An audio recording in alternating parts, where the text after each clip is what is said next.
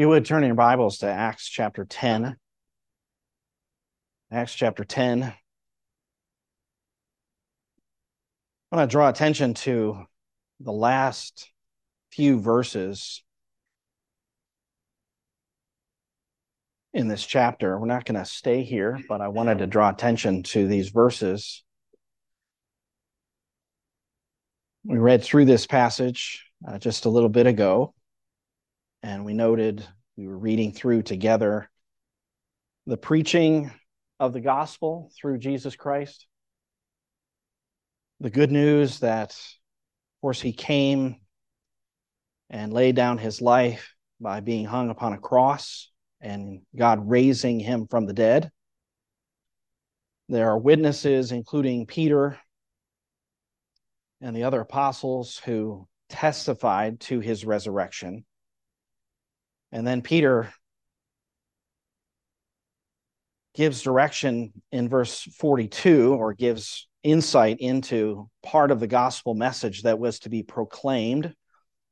Not only Jesus being Lord and Savior, but eventually judge of all, the living and the dead, verse 42. And what a promise in verse 43, of him all the prophets bear witness that through his name everyone who believes in him receives forgiveness of sins. And if you have received forgiveness of sins through faith in Christ today, that brings joy.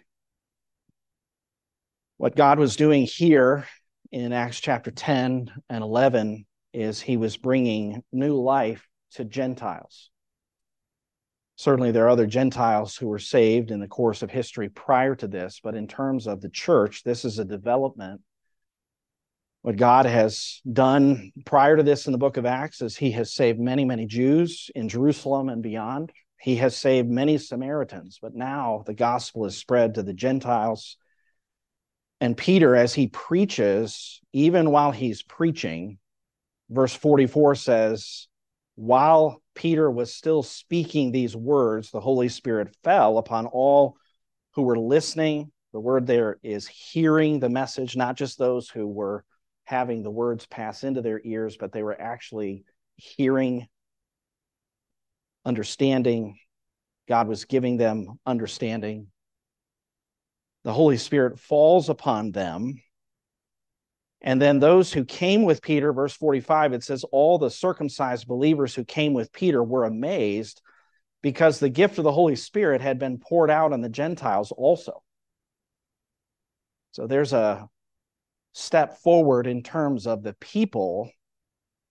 And then God is leading the way, you might say, by saving these individuals who are gathered here on this occasion and giving evidence to Peter by the Spirit coming upon them. And here's the evidence, verse 46, for they were hearing them speaking with tongues and exalting God. And in the book of Acts, you can see at other times that this is the demonstration of the Spirit's presence. I don't believe that the Lord does the same thing for those who come to faith today. But in this transitional time, this was one way in which Peter was able to see, as well as the other apostles were able to see, that God was working, and especially here for Gentiles. And so Peter argues in verse 46 and 47 for the baptism of these individuals who had come to faith in Christ. He argues for water baptism. And he says, surely no one can refuse the water for these to be baptized who have received the Holy Spirit just as we did, can he? In other words, there's evidence here of new life. There's evidence that the Spirit has come in to dwell and he's working in this group of people. And then sort of a strong statement as we look at the book of Acts. In verse 48, it says he ordered them, literally commanded them to be baptized in the name of Jesus Christ. So this is a command that Peter gives in light of the fact that there's new life. There's believing people who are listening to his message, and though they be Gentiles, which you can see if you read through the next chapter, that became an issue for others who, looking on, thought, not so sure about this, but Peter explained that what is happening here is consistent with what happened even with him at the beginning in the book of Acts and others, that they had believed.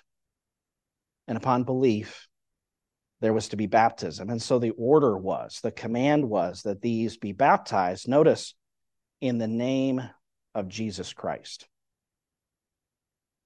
And so as we look at the end of this chapter and assume that what Peter ordered actually happened, you can read through the next chapter, perhaps sometime today.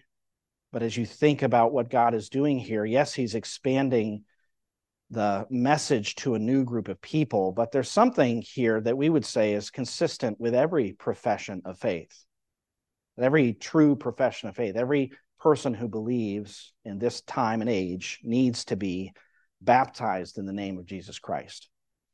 I want to take a little time to consider the subject of Christian baptism. This is one instance of it in the book of Acts.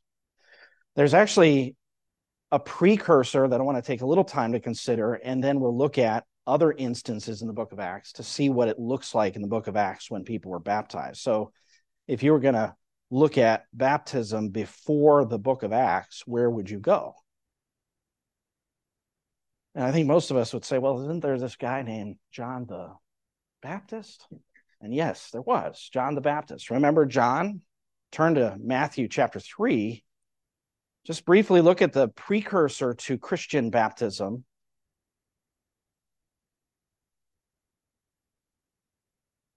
We're introduced to John in Matthew chapter 3 and verse 1. Now, in those days, John the Baptist came preaching in the wilderness of Judea, saying, "Repent, for the kingdom of heaven is at hand." For this is the one referred to by Isaiah the prophet when he said, "The voice of one crying in the wilderness, make ready the way of the Lord, make his paths straight." Now, John himself had a garment of camel's hair and a leather belt around his waist, and his food was locusts and wild honey. Then Jerusalem was going out to him, and all Judea and all the district around Jordan, and they were being baptized by him in the Jordan River as they confessed their sins. And so we have in the Gospels, before Jesus was baptizing, before even Jesus is baptized, you have John baptizing people who were coming and confessing their sins. And as John confronts the Pharisees and the Sadducees who also came to him, he was questioning whether or not they truly were repentant. Because his baptism was a baptism of repentance, he called them, verse 8, to bear fruit in keeping with repentance. He warned them of the danger of not repenting, and he also prophesied of one who would come after him. So if you look at verse 11, he says, "As for me, I baptize you with water for repentance," or as a symbol of repentance, I think is the idea. "But he who is coming after me is mightier than I, and I'm not fit to remove his sandals. He will baptize you with the Holy Spirit and fire. His winnowing fork is in his hand, and he will thoroughly clear his threshing floor. He will gather his wheat into the barn, but he will burn up the chaff with unquenchable fire." John, of course, is calling people to repentance in light of God's word, and certainly the law of God. The repentance was a turning from transgression of the law to obedience to the law, but certainly to faith in God. And very specifically to faith in the one that he was preaching about who would come after him. And there appears, if you study the Gospels, a period of time where John did not know or understand who Jesus was, but he comes to realize who Jesus was even as he's baptizing. We'll look at that in a little bit. But I think what we can understand from what I would call the precursor to Christian baptism here is that John did baptize. John's baptism included all of the Jews, all of the people, including, as he addresses in verse 7, the Pharisees and the Sadducees. If we understand what John was doing, he was basically saying everybody needs this cleansing. Just because you're a child of Abraham doesn't mean that you don't need this cleansing. And this is unusual because during this time, the people surrounding John in the Jewish nation thought, of course, they're the chosen nation, they're Abraham's children. The only people who would need baptism are sinners from outside, the Gentiles. And there was a practice of what you would call proselyte baptism, where someone would go through a ritual what you would call purification as they became a part of, I'll say, biblical religion or Jewish religion, the teaching of Scripture following Yahweh. So baptism is already a practice. But John very specifically says in John chapter 1 that God sent him to baptize. And as he came to baptize, he wasn't baptizing only Gentiles from without, but he's actually calling Jews who are within and saying they needed to be baptized too. And they really did need to bring forth fruit in keeping with repentance. That's why he warns the Pharisees and the Sadducees. This isn't just a ritual. This needs to be genuine repentance. As you study the teaching of John, he was giving instructions to soldiers, to tax collectors, and others as to how to show forth works of repentance. What does a repentant life look like? He was having to explain to them, this is what it looks like. And I'll leave that to you to see how he explained that to them. But basically what he's saying, there's a changed life for those who put their faith in God. There's a changed life for those who say that they are truly repentant. And of course, in this passage, and we can see in others as well, John is not only calling people to repentance, he's preparing people to meet the Lord. He's preparing people to meet the one who he says in verse 11 is mightier than me. I'm not fit to remove his sandals. The one who baptizes with the Holy Spirit and fire. So John's baptizing, to a certain extent, was like those Old Testament prophets who sometimes had a symbol or something that they did or something along with their prophecy that testified to some truth. And you can read through Ezekiel or Jeremiah, and at different times, there was something that they did as a picture to people, as a picture of what God was going to do. In the case of John the Baptist here, the last Old Testament prophet, he's baptizing and he's really foretelling someone who's coming to baptize. And of course, it's the Lord Jesus Christ. If you turn over to John chapter 1, this is where John starts to specify Jesus very specifically as the one who is coming after him. The question in verse 19 comes to John, who are you? Who are you? Verse 20, and he confessed and did not deny, but confessed, I am not the Christ, or I am not the Messiah. They asked him, what then? Are you Elijah? And he said, I am not. Are you the prophet? And he answered, no. Then they said to him, who are you, so that we may give an answer to those who sent us? What do you say about yourself? He said, I am a voice of one crying in the wilderness, make straight the way of the Lord, as the prophet Isaiah the prophet said. Now that tells us, if we were to study the forerunner to the Messiah, that this is what John was doing. He was coming to prepare the way of the Lord by his preaching and calling people to faith, calling people to repentance so that they would be ready when the Lord came. Look at verse 24. Now they had been sent from the Pharisees. They asked him and said to him, why are you baptizing if you're not the Christ, nor Elijah, nor the prophet? John answered them, saying, I baptize in water, but among you stands one whom you do not know. It is he who comes after me, the thong of whose sandal I'm not worthy to untie. These things took place in Bethany beyond the Jordan where John was baptizing. So why is John baptizing? Let's keep on reading because he explains it. He is baptizing in water, he has said, but there's someone who stands among you who you don't know. Back in the book of Matthew, we learned that he is baptizing in water, but there's someone who will baptize with the Holy Spirit and with fire. Verse 29, the next day he saw Jesus coming to him and said, behold, the Lamb of God who takes away the sin of the world. This is he on behalf of whom I said, after me comes a man who has a higher rank than I, for he existed before me. I did not recognize him, but so that he might be manifested to Israel, I came baptizing in water. So God actually is sending him to baptize, in part to call people to repentance, to prepare the way of the Lord, but also so that this one who is the Spirit baptizer would be manifest or made known to Israel. Verse 32, John testified, saying, I have seen the Spirit descending as a dove out of heaven, and he remained upon him. I did not recognize him, but he who sent me to baptize in water said to me, he upon whom you see the Spirit descending and remaining upon him, this is the one who baptizes in the Holy Spirit. You see what's happening? God is giving John an understanding of who the Messiah is by his baptism, by the Spirit coming down and resting upon Christ. And as John testifies, look at verse 34, I myself have seen and have testified that this is the Son of God. This is the one whom God had anointed. So John's baptism was meant in part, of course, to call people to repentance.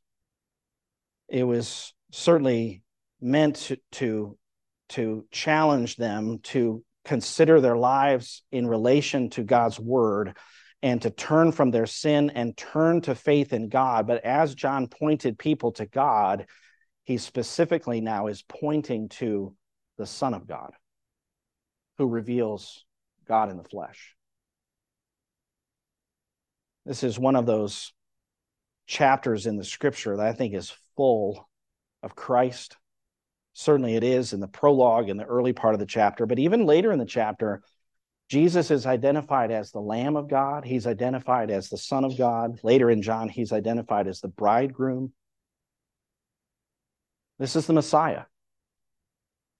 This is, John chapter 4, the Savior of the world. This is the one in whom you are to place your trust for the forgiveness of sins.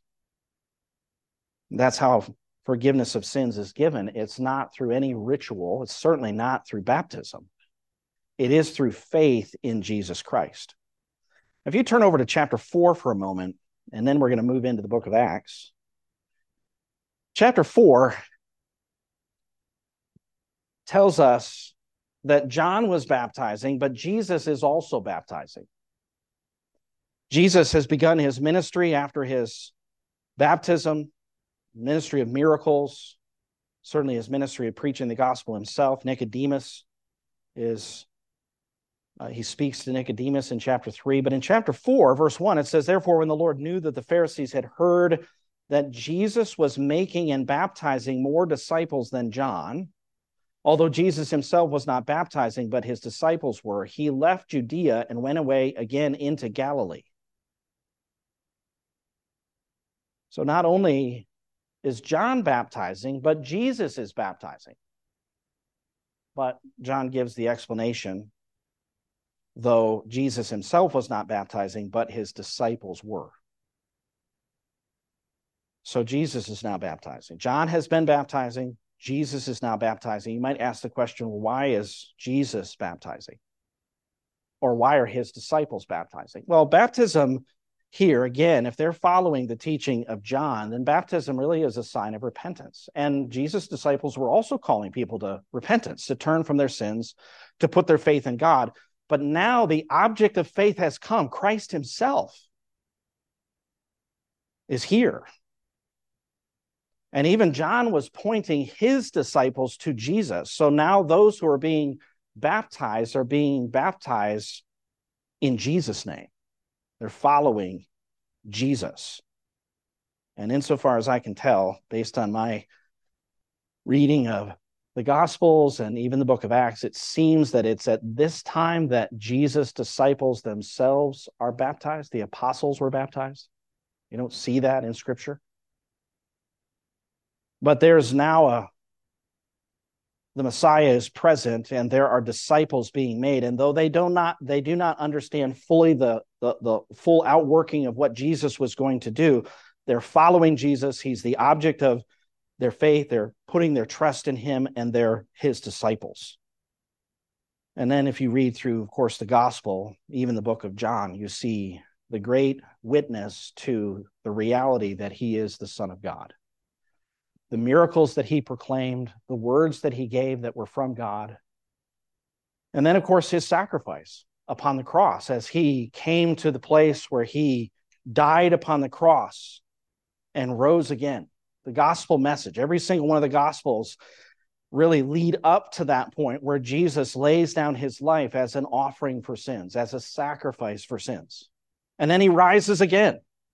And if you turn back to Matthew chapter 28, following his resurrection, as he appears to his apostles, his disciples, he gives what we could call the mandate or the commission to the church. In verse 16, it says, the 11 disciples, Matthew 28, proceeded to Galilee, to the mountain which Jesus had designated. When they saw him, they worshipped him, but some were doubtful. And Jesus came up and spoke to them, saying, all authority has been given to me in heaven and on earth. Go therefore and make disciples of all the nations, baptizing them in the name of the Father and the Son and the Holy Spirit, teaching them to observe all that I commanded you. And lo, I am with you always, even to the end of the age. So we looked at really the precursor, which is John's baptism, which is not, I think you could say this is a transition time. It's not Christian baptism, although John is pointing people to Jesus. But now, very clearly, Jesus is calling and telling his disciples to make disciples of all the nations and that they are to be baptized. You can see the Great Commission in the other Gospels as well. But here we have the ordination or the ordaining of baptism by Christ as he has risen from the dead.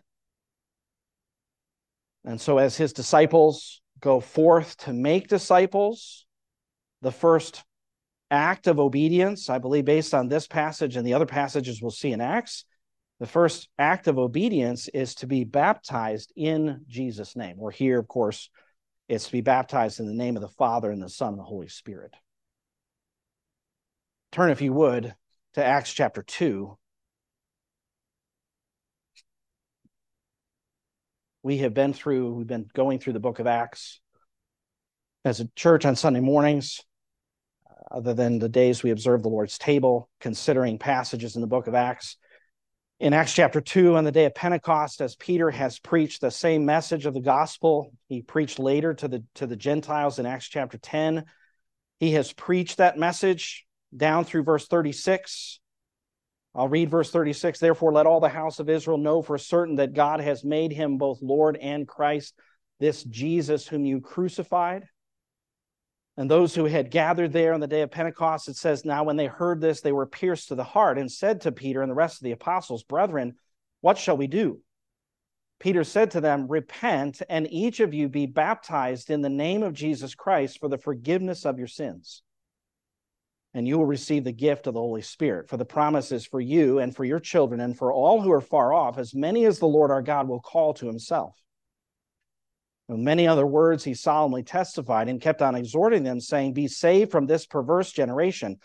Now notice this, verse 41. So then those who had received his word, what word? The word of the gospel, the good news about Jesus, the lordship of Christ, the fact that he's the Messiah. Those who had received his word, that's faith, were baptized. They made public proclamation to their faith in Christ by baptism. Verse 41 goes on to say, that day there were added about 3,000 souls. So you have the 120 who were there, but now the gospel is being preached, and there are 3,000 that come to Christ that day. And you might say, well, how did they manage that baptism? I mean, we have a few today comparatively, but 3,000? And some actually suggest they made a run to the Jordan River. I mean, that's where Jesus was baptized. That's sometimes the argument, but I don't think even based on archaeology that would be necessary. If you look at Jerusalem, it had many pools, and even leading up to, they found at the Temple Mount, they found evidence of pools that the Jews would have used for purification as they went to the temple. So in God's sovereign providence and preparation, there was plenty of water. wouldn't have had to make a run to the Jordan. And these 3,000 could be baptized upon profession of faith in Christ there in Jerusalem, whether the pool of Siloam or the pool of Bethesda or whatever place, they could have been baptized without making a run to the Jordan. Notice at the end of this chapter, what takes place? Verse 46, day by day, continuing with one mind in the temple and breaking bread from house to house, they were taking their meals together with gladness and sincerity of heart, praising God and having favor with all the people, and the Lord was adding to their number day by day those who were being saved. Now, if we read Acts chapter 2 and we read the other passages in the book of Acts, I think the implication of a passage that records conversion like that, we can assume, even if it's not mentioned, that baptisms are taking place, that someone comes to faith in Christ and the outward proclamation is in baptism. Well, we're not left to imagine all the time because the scriptures, of course, give us detail. You go through the early chapters in the book of Acts, and there are other, you might say, mass conversions, many, many people coming to faith in Christ. But as we see the gospel move forward, turn over to Acts chapter 8. We're not going to take long here. We've been through this chapter very recently. Baptism is part of the story here in Acts chapter 8 as Philip goes and preaches the gospel to the people of Samaria. Verse 5 says, Philip went down to the city of Samaria and began proclaiming Christ to them. People gave attention to him, verse 6, and all the miracles that were taking place. We're not going to take time to consider Simon. We have considered Simon. But verse 12 says, but when they believed Philip preaching the good news about the kingdom of God in the name of Jesus Christ, they were being baptized, men and women alike. Even Simon himself believed, and after being baptized, he continued on with Philip. Tells us more about Simon's interaction there. But the point here is that the Samaritans too. It wasn't just for the Jews. Now the Samaritans, this kind of bridge group of people who were not fully Jews, they were not fully Gentiles, they followed some of the teaching of the law, but they're coming to faith also in Jesus Christ, and they're immediately being baptized. And then later in the chapter, which we just considered last time we were in the book of Acts, is this Ethiopian. And as the story goes, Philip is removed from the Samaritans by God's direction. He goes to this desert road. He runs up next to the chariot, verse 30, and asks the Ethiopian, do you understand what you're reading? The Ethiopian requires or asks for some help, reads him a portion of Isaiah, and Philip, as he hears the question, verse 35, it says, then Philip opened his mouth, and beginning from this scripture, he preached Jesus to him. And as they went along the road, they came to some water, and the eunuch said, look, water, what prevents me from being baptized? And if you read through this section about the Ethiopian eunuch, you might ask the question, where did this come from? Because baptism's not in Isaiah, right? There's nothing about baptism in Isaiah 53. No, this is Philip preaching the gospel. And just as he had in Samaria, he now gives him the implications of the gospel message. What's the implication of the gospel message? That you must put your faith in Jesus Christ, who is the suffering servant of Isaiah 53. And as you publicly proclaim your faith in Jesus and you're confessing him as Lord, the way you do that is an outward sign, is in baptism. In other words, faith in the heart is what is essential, but as you proclaim that to the world, that's baptism. That's why I believe he asked the question. In verse 38, it says he ordered the chariot to stop, and they both went down into the water. One commentary made the point, apparently there wasn't enough water in the chariot. Right? I mean, they may have had water to drink, but there wasn't enough water for baptism. Baptism required that they go down into the water, and I think that's an appropriate way to see what's taking place here, because he was baptized as in other places, as there's a lot of water back when John was even baptizing, and that's why he was baptizing, because there was much water in this one particular place. It was because baptism was by immersion. He went down into the water, Philip as well as the eunuch, verse 38, and he baptized him. And then the Lord had other plans for Philip, certainly other plans for the eunuch. You may not have to turn to the page, but we have a pretty dramatic baptism in Acts chapter 9. What's the drama in Acts chapter 9? Well, you have an enemy of Christ, someone who is outspoken and actually violent, arrogant, an aggressor against Christians. In fact, the first verse introduces him as Saul, still breathing threats and murder against the disciples of the Lord. He went to the high priest and asked for the letters from him to the synagogues at Damascus, so that if he found any belonging to the way, that would be the Christian way, the way of Christ, both men and women, he might bring them bound to Jerusalem. So what takes place here in Acts chapter 9 is, here's a man who is the enemy of Christ, who's opposing Christ, who's actually having Christians put in jail. He's giving his voice against Christians as they're being put to death. And Christ himself on the road to Damascus confronts him. And this is a wonderful text because it shows the glory of Christ and his love for his people. Verse 3, as he was traveling, it happened that he was approaching Damascus. And suddenly a light from heaven flashed around him, and he fell to the ground and heard a voice saying to him, Saul, Saul, why are you persecuting me? And he said, who are you, Lord? And he said, I am Jesus whom you are persecuting.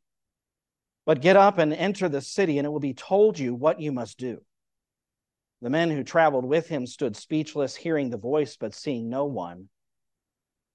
Think about this. Here's a man who, with full energy, and you might say the command of authority, is heading to persecute Christians, to bring them back to Jerusalem. But now, look at what it says happened. He got up from the ground, verse 8, and though his eyes were open, he could see nothing. And leading him by the hand, they brought him into Damascus. And for 3 days, he's without sight, and he's not eating or drinking. And what is he thinking? I mean, what a dramatic thing to be confronted with the Lord himself in his glory, brighter than the sun itself, he says in one passage. Who are you, Lord? I am Jesus. Talk about a profound shift in his thinking. To now come to understand that his persecution of Christians is completely wrong. He's been wrong about everything when it comes to Jesus. And now he's blinded, humbled, having to be led about by the hand. His world is turned upside down, and he is led to a house of Judas. Verse 11 tells us that he's there. The Lord appears to Ananias in a vision and tells him to go to that place. And notice why he tells him to do that. Look at the end of verse 11. We'll read all verse 11. It says, the Lord said to him, get up and go into the street called Straight and inquire at the house of Judas for a man from Tarsus named Saul, for he is praying. He's now praying. That's an act of faith. And certainly in terms of his experience on the road to Damascus, I mean, he asks, who are you, Lord? But we don't really hear much more from Paul as Jesus introduces himself. But now, after 3 days, Ananias is to go.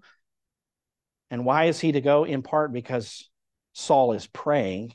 And he's also seen a vision. Verse 12, he's seen in a vision a man named Ananias come in and lay his hands on him so that he might regain his sight.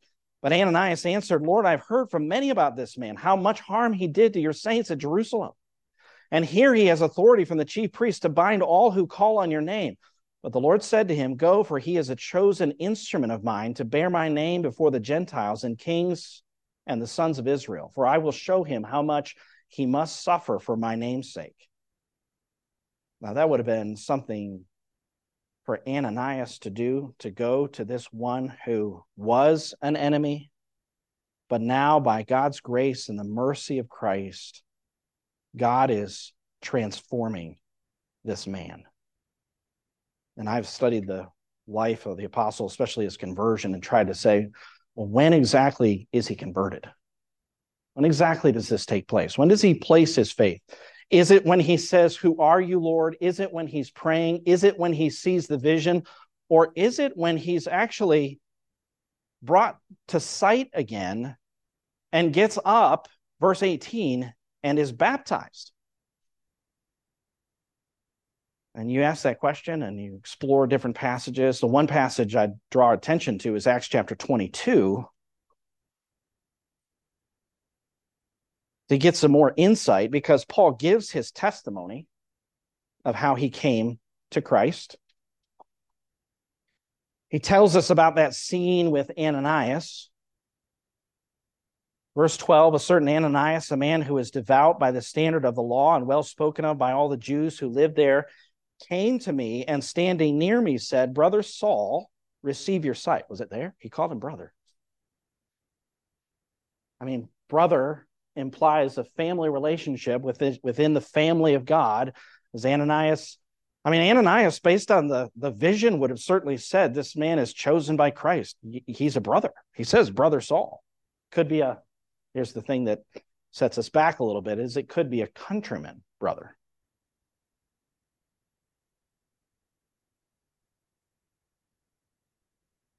Brother Saul, receive your sight, verse 13. And at that very time, I looked up at him. Is there faith in the reception of sight? Believing the words? Look at verse 14. And he said, the God of our fathers has appointed you to know his will and to see the righteous one and to hear an utterance from his mouth. For you will be a witness for him to all men of what you have seen and heard. Now, why do you delay? Get up and be baptized and wash away your sins, calling on his name. Okay, so if you're thinking about what does it mean to be a Christian, you would say it means that you have to call on the name of the Lord. Whoever calls on the name of the Lord will be saved. And that's the Bible truth. Apart from baptism, whoever calls on the name of the Lord will be saved. Why are you then baptized? Well, the verse itself seems to raise a question, doesn't it? Get up and be baptized and wash away your sins. Is that how a person's sins are washed away? Well, if you compare Scripture with Scripture, no, that's not how sins are washed away.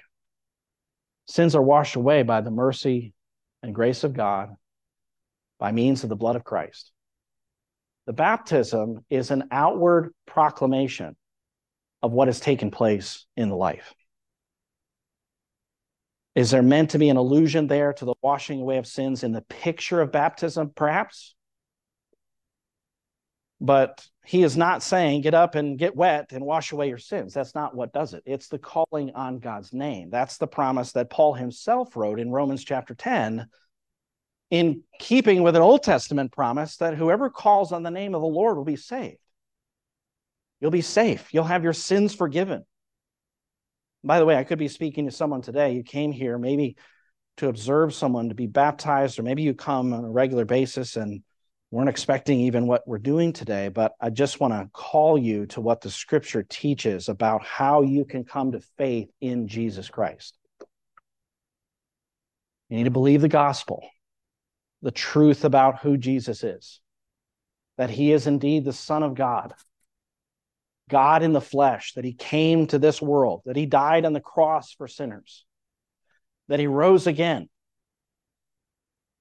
And through his sacrifice, his substitutionary sacrifice in my place, my debt towards God is paid for. My sins are paid for. And as I trust in that, as I rest in that, I believe in Jesus Christ and what he's done for me. And I confess Jesus is Lord. Paul says in Romans 10, that's what brings salvation.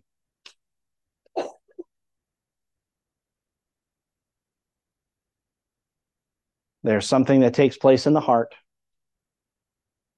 There's something that takes place with the mouth. The confession is made to salvation. Jesus is Lord. But what's essential is it takes place, of course, in the heart. Baptism is just that outward picture. When was Paul saved? Well, I do believe there are evidences of faith, but when did he publicly proclaim his allegiance to Jesus, his submission to the lordship of Jesus? It was when he was baptized. This was his public proclamation to the world that now he's become a follower of Jesus. And what a change. What a change there should be for anyone. What a change there was in this man's life. From an enemy of God, persecuting the church of God now, and you just read the rest of Acts chapter 9, you find that he is now preaching Christ, proclaiming Jesus. And that's what God does in the heart by his grace when he brings someone to himself. They turn from darkness to light. And what had to happen? Well, God had to shine the light of the gospel into Paul's heart to give him the light of the knowledge of the glory of God in Jesus Christ. And upon obtaining that light and knowledge, he had to respond by faith and trust in Christ and confess that indeed Jesus is Lord. Now, we don't have time to go through every single instance in the book of Acts. We already looked at Acts chapter 10. Let's just look over to Acts chapter 16.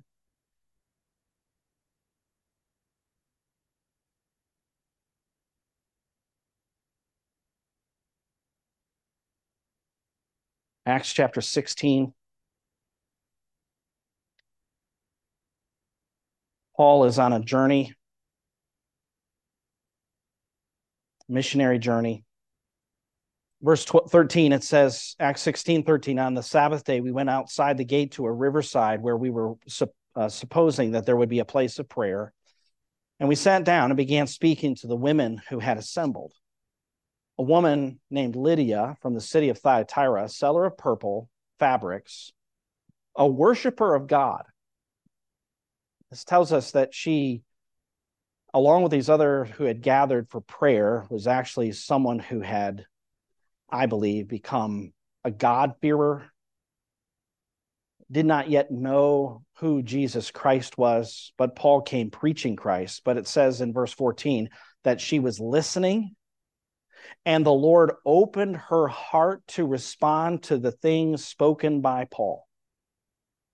This is something that God did, as he opened her heart so that she was receptive to the gospel message. And you say, what was Paul preaching? Well, what do you see him preaching in other places? The message of Jesus Christ and him crucified, and of course, risen. God opens her heart, and when she, verse 15, and her household had been baptized, she urged us, saying, if you've judged me to be faithful to the Lord, come into my house and stay. And she prevailed upon us.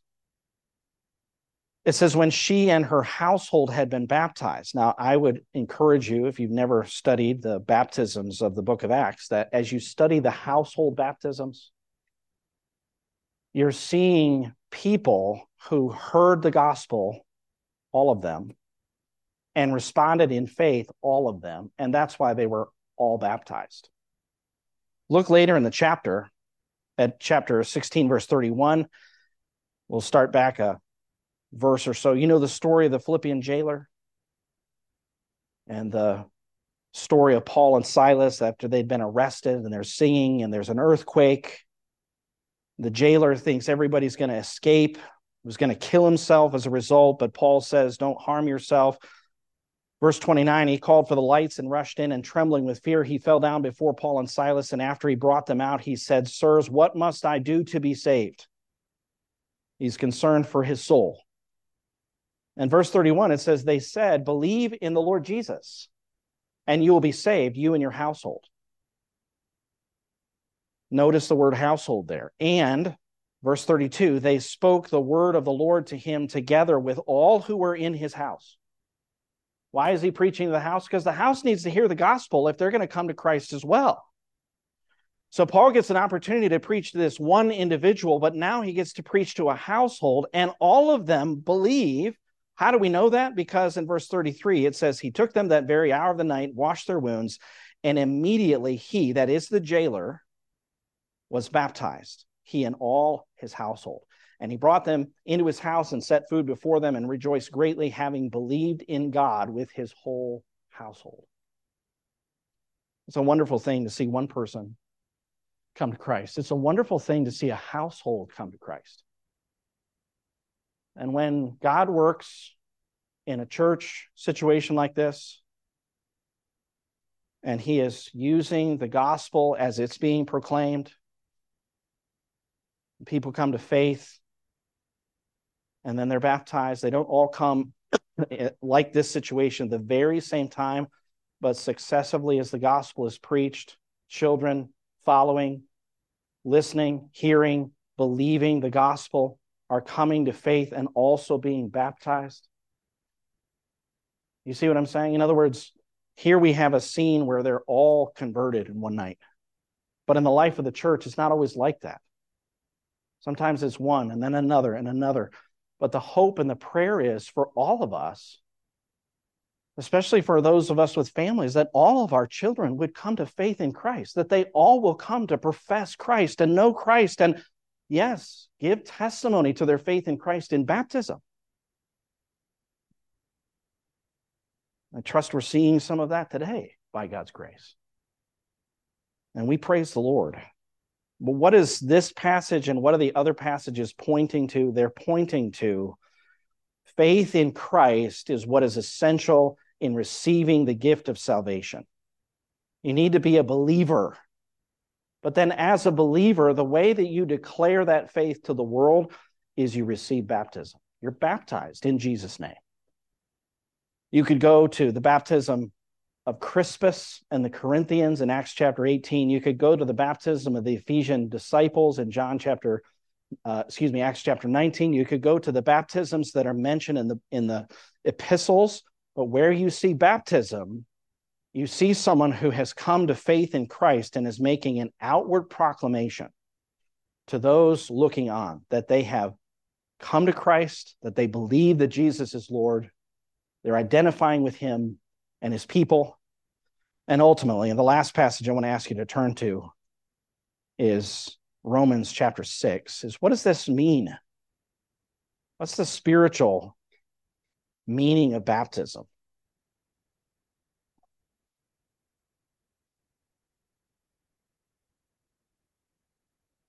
Romans chapter 6. Paul says, what shall we say then? Are we to continue in sin so that grace may increase? May it never be. How shall we who died to sin still live in it? Or do you not know that all of us who have been baptized into Jesus Christ have been baptized into his death? Therefore, we, having been buried with him through baptism into death, so that as Christ was raised from the dead through the glory of the Father, so we too might walk in newness of life. Or if we become united with him in the likeness of his death, certainly we shall also be in the likeness of his resurrection, knowing this, that our old self was crucified with him in order that our body of sin might be done away with, so that we would no longer be slaves to sin, for he who has died is freed from sin.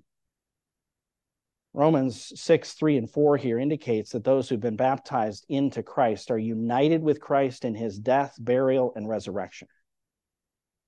I had a teacher who once said, there's not a drop of water in Romans chapter 6.